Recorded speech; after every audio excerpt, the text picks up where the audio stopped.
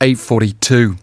On today's TMI, we're talking about beg packers. Yeah, not backpackers, but beg packers. These are people who beg for money to fund their travels.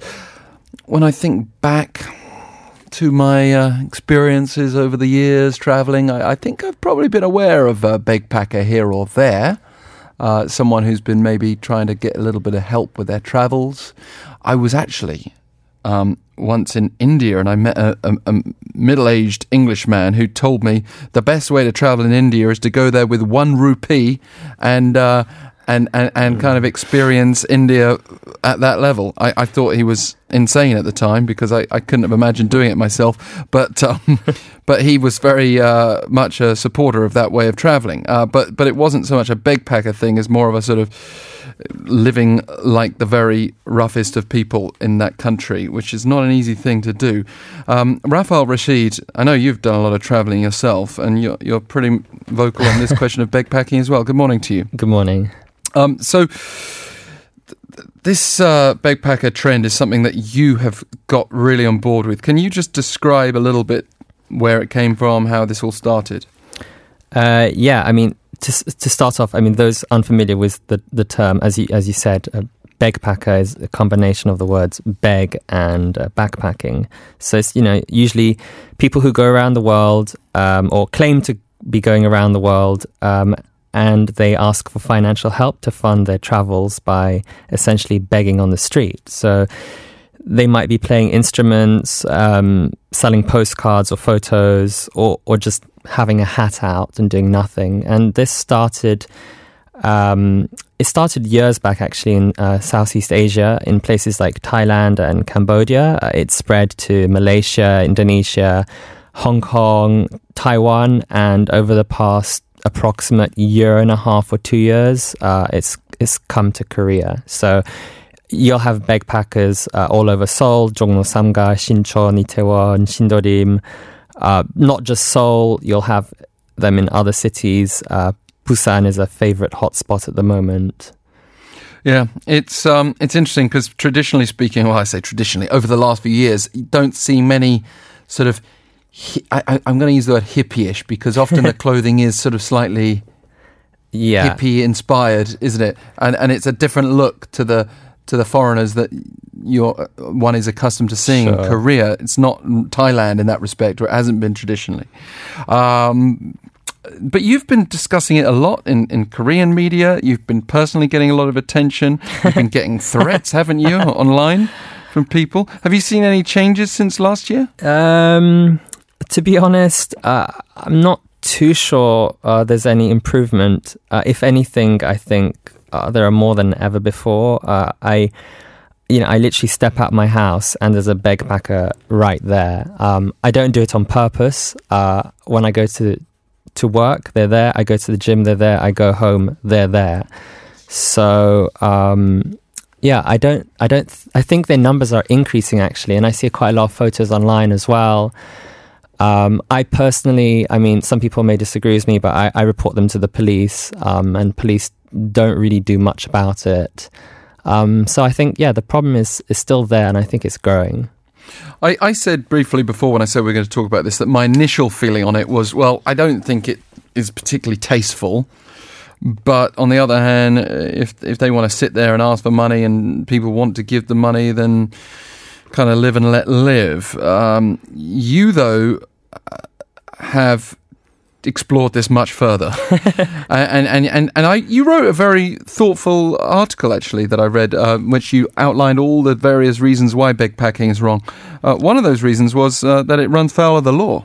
Yeah, put simply, it is against the law to earn money on a travel visa. According to South Korea's Immigration Act, Article 20, it states that a foreigner sojourning in Korea who intends to perform activities corresponding to a different status of sojourn shall obtain prior permission for those activities, meaning, if you want to work here, essentially you need to get a permit or a work visa. And those who violate this article are subject to deportation. And also, the act of begging itself is illegal if deemed to be a nuisance or interfere with other people. Personally, it interferes with my commute to the gym. But, you know, and there are various, I mean, there's even there's a law about morality. There are many laws, and essentially it's illegal. Mm. Yeah, I mean, there's so many conflicting thoughts that kind of circle through my mind. For a few years, I've had sort of random foreign sort of Hare Krishna devotees coming up to me asking me for money for something or another. Sure. If I don't subscribe to their theology or their spirituality, is it any different to being asked to fund someone's travel? Yeah, I mean, I think it is. I mean, the thing is, I guess one of my biggest issues is, you know, and I've said this before, that travel is a luxury afforded to only a few privileged in society. And, you know, if you cannot afford to travel, don't do it, let alone ask locals to pay for your trip. You know, and it's kind of like glamorizing poverty, which I am strongly against. Right.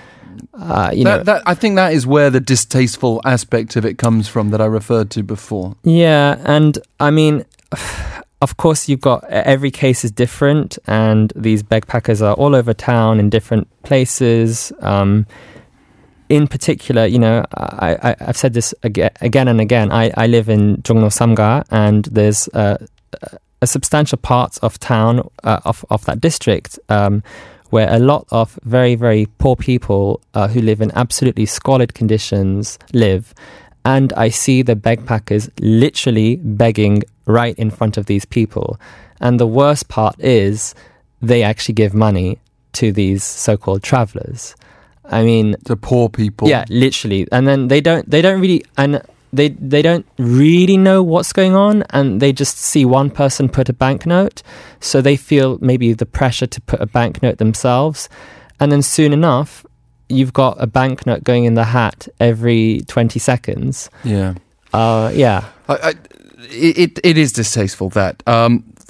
But let me just put something theoretical towards you now. Let's say that you are a foreigner living in Korea, not a traveller per se, but a foreigner living in Korea, and you fall on hard times and you end up being homeless. Let's say like many foreigners living in London. I mean, not every homeless person is English. Should you be allowed to beg for money in that situation, regardless of the colour of your skin or where you're from? I mean, you know, if I found myself in such a situation, I think the first thing I'd do is call my embassy, or at least, yeah. But you know, if we were in England having this conversation and you said that foreigners shouldn't be allowed to beg, it would go down badly. If someone is in a desperate situation, and even though, you know, in theory begging is in theory illegal, if someone is in a desperate situation, I'm not necessarily against, you know, people asking for help. Yeah, it's just that if you start, not you personally, but if one starts saying, "Oh, these foreign beggars should go back where they came from," yeah, but they're not beggars. That's the problem. I know these aren't, but from a position of law, I think we have to be very careful of the situation that police might find themselves in, because it's very rare here, but I have actually seen a couple of legitimate foreign homeless people. Yeah. And if they were treated the same way as a backpacker, then it might be challenging from a policing point of view. Of course, these backpackers, in many cases, you're personally very suspicious about their motivations, and that's what's made you the backpacker buster, Raphael. Have you actually ever asked or confronted them? Of course, I've confronted them many times. You know, usually I'll go up to them and ask what they're doing or what they're selling.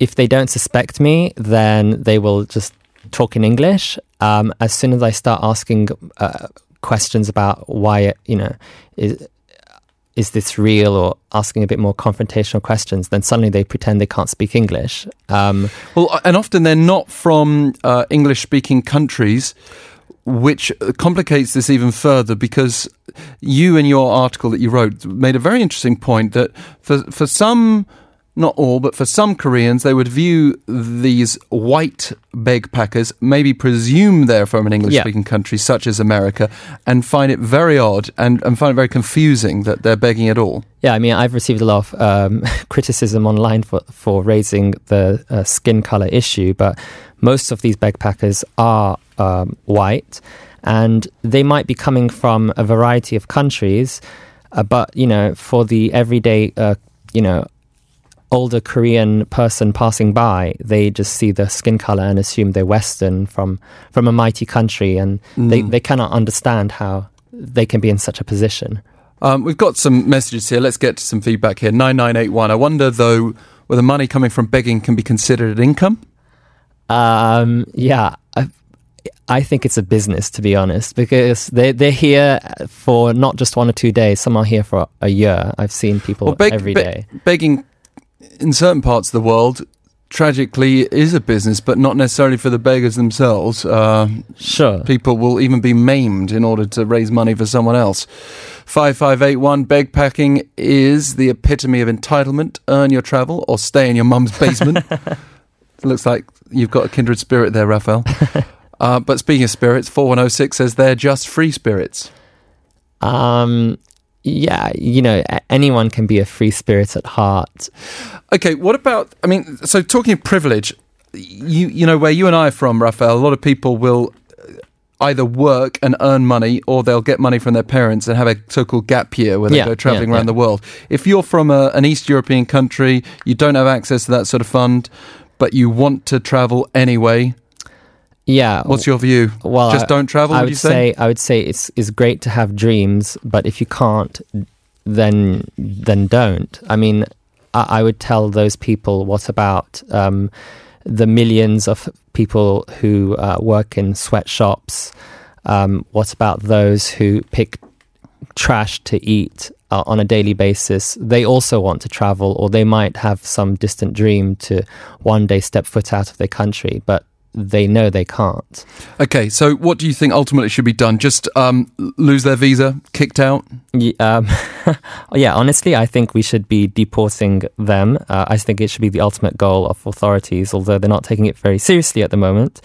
If anything, they should be fined. I think authorities should send a strong message that this kind of behavior is unacceptable. And otherwise, if police and authorities continue to turn a blind eye, the problem is just going to increase, in my opinion. Do you want to send out a message to those often white males that are getting in touch with you online to send abuse to you, Raphael, for taking a stand? No, I'd rather keep quiet. All right, you can keep quiet on that, but I'll say to them, it's a complex issue. And I know Raphael very well, and he's not trying to attack white men per se with this, and it's not just white males either, but men and women who are begpacking. The fact that there is a skin colour trend, it's difficult to entirely ignore either. Raphael, another thing I want to say though is, wherever people stand on this issue, you have shown that one person can make a stand. You've got international media outlets from all over the world contacting you. There's been like 20 this week. As some sort of spokesperson for the Backpacker Busters. I don't know what's going on, but yeah. You should be the arbitrator between Korea and Japan. You've clearly shown that you've got power online. Thank you very much. It's wonderful to have you here. Thank you.